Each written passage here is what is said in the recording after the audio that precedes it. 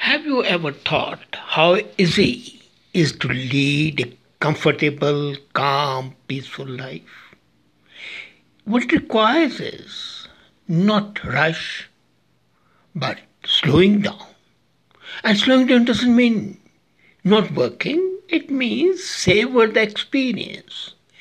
Each minute of your life, each hour of your life, each day of your life is a unique experience.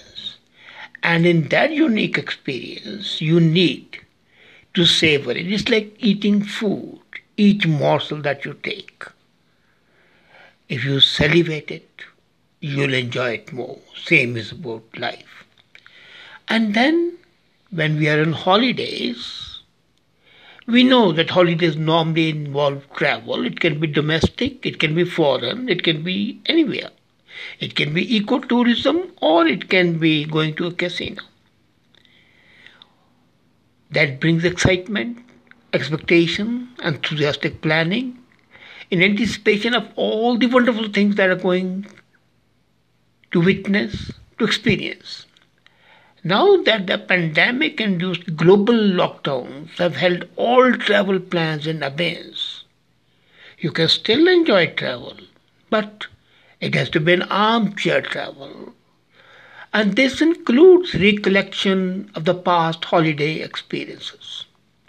Sometimes one wonders where these holidays were gone. Were these holidays really as awesome as we thought they would be before we started the holidays? And after a holiday that involved hectic sightseeing, when you reached home, happy to be back, did you find the feeling that you needed another holiday just to rest and recuperate? As a matter of fact, the concept of recuperation is not there. We don't want to recoup. A month later, after the return from holidays, if you have ever tried recollecting that travel experience and then trying to judge that, you would find that most sights and sounds that slipped your memory disk. They have possibly been deleted. And if you have experienced that, be sure you are not the only one in the world who is having that feeling.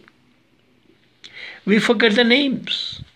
We forget the cathedrals, the temples, the museums that become a blur, lose all their beauty, all their charm.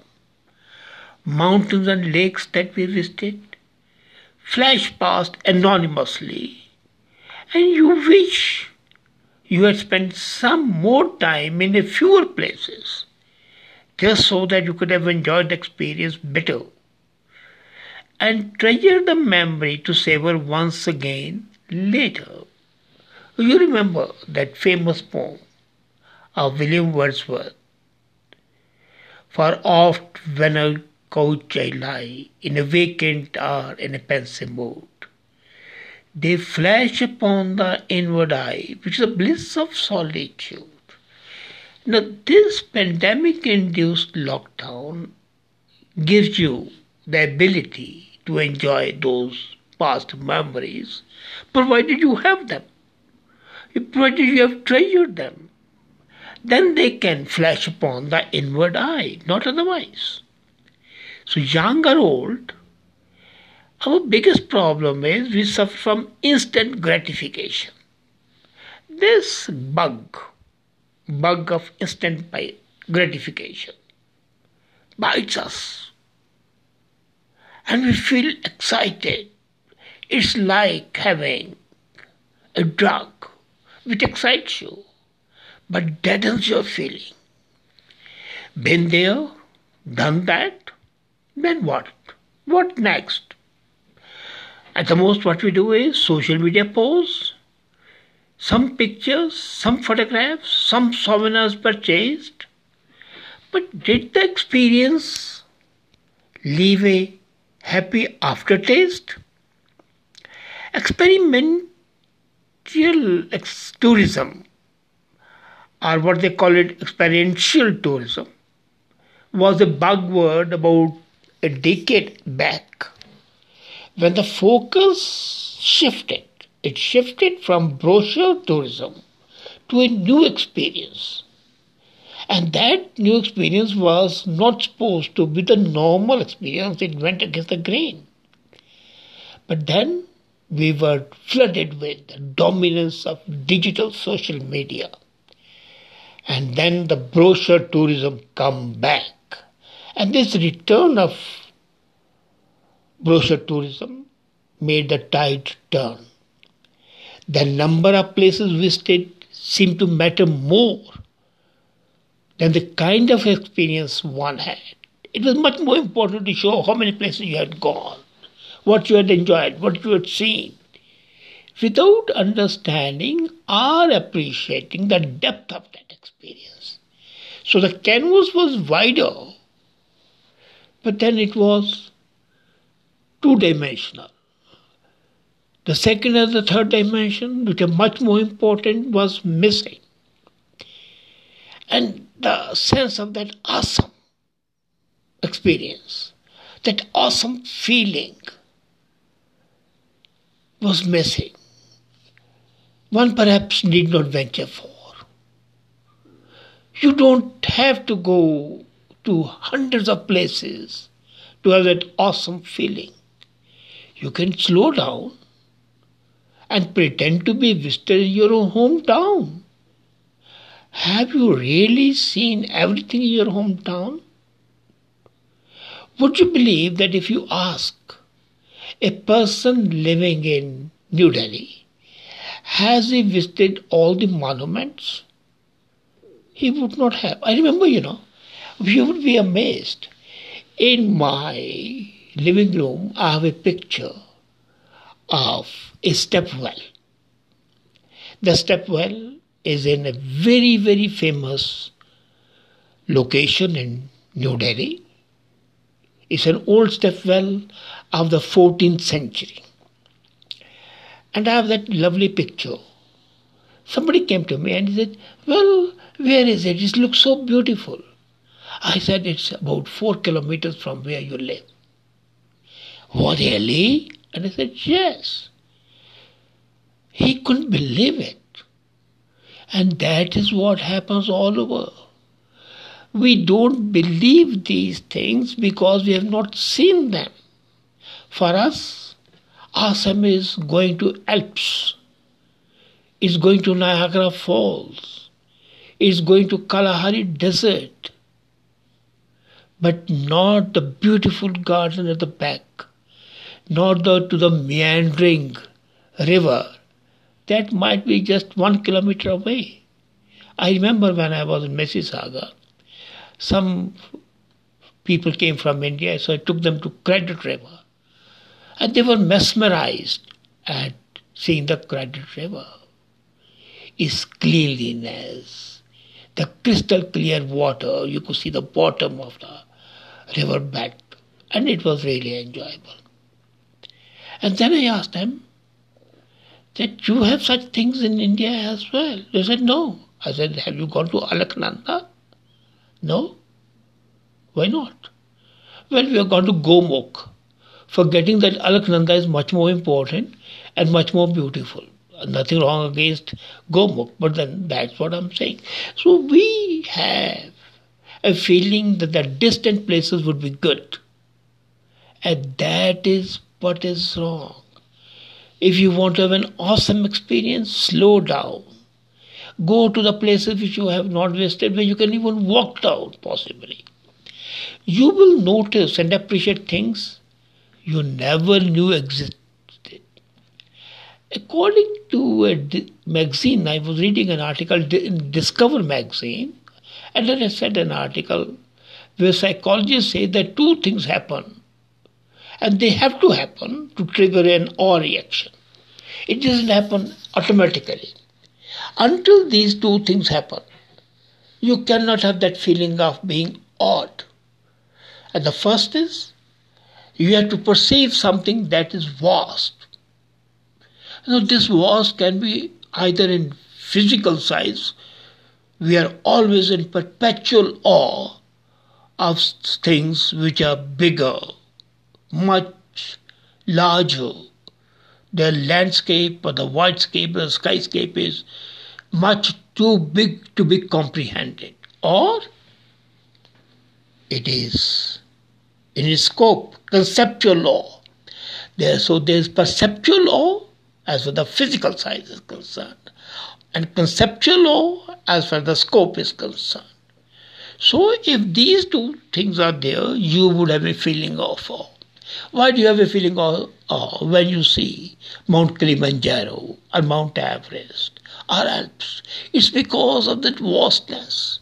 When you're standing on the shore and watching Pacific Ocean, the vastness of the ocean, and you can't see anything but water till the end of the horizon, that sense overwhelms you. And then the conceptual, you are looking at the moon, see it's a lunar eclipse, and slowly the moon is disappearing. It's a concept. And you are feeling, wow, this is beautiful. The vast things has to challenge your current understanding of the world. And then it requires mental processing. And when you have certain experience that you can really call awesome, then you are in a different world. Imagine witnessing a beautiful sunrise, the sun slowly coming up behind the dark clouds. As I can see that now, the sun rising slowly, and the colors changing imperceptibly and perceptibly, and all of a sudden the whole thing is illuminated in a multicolored voice. I can see it now from my window. And the same is about the sunset. When it sets slowly, the beautiful atmosphere that is created.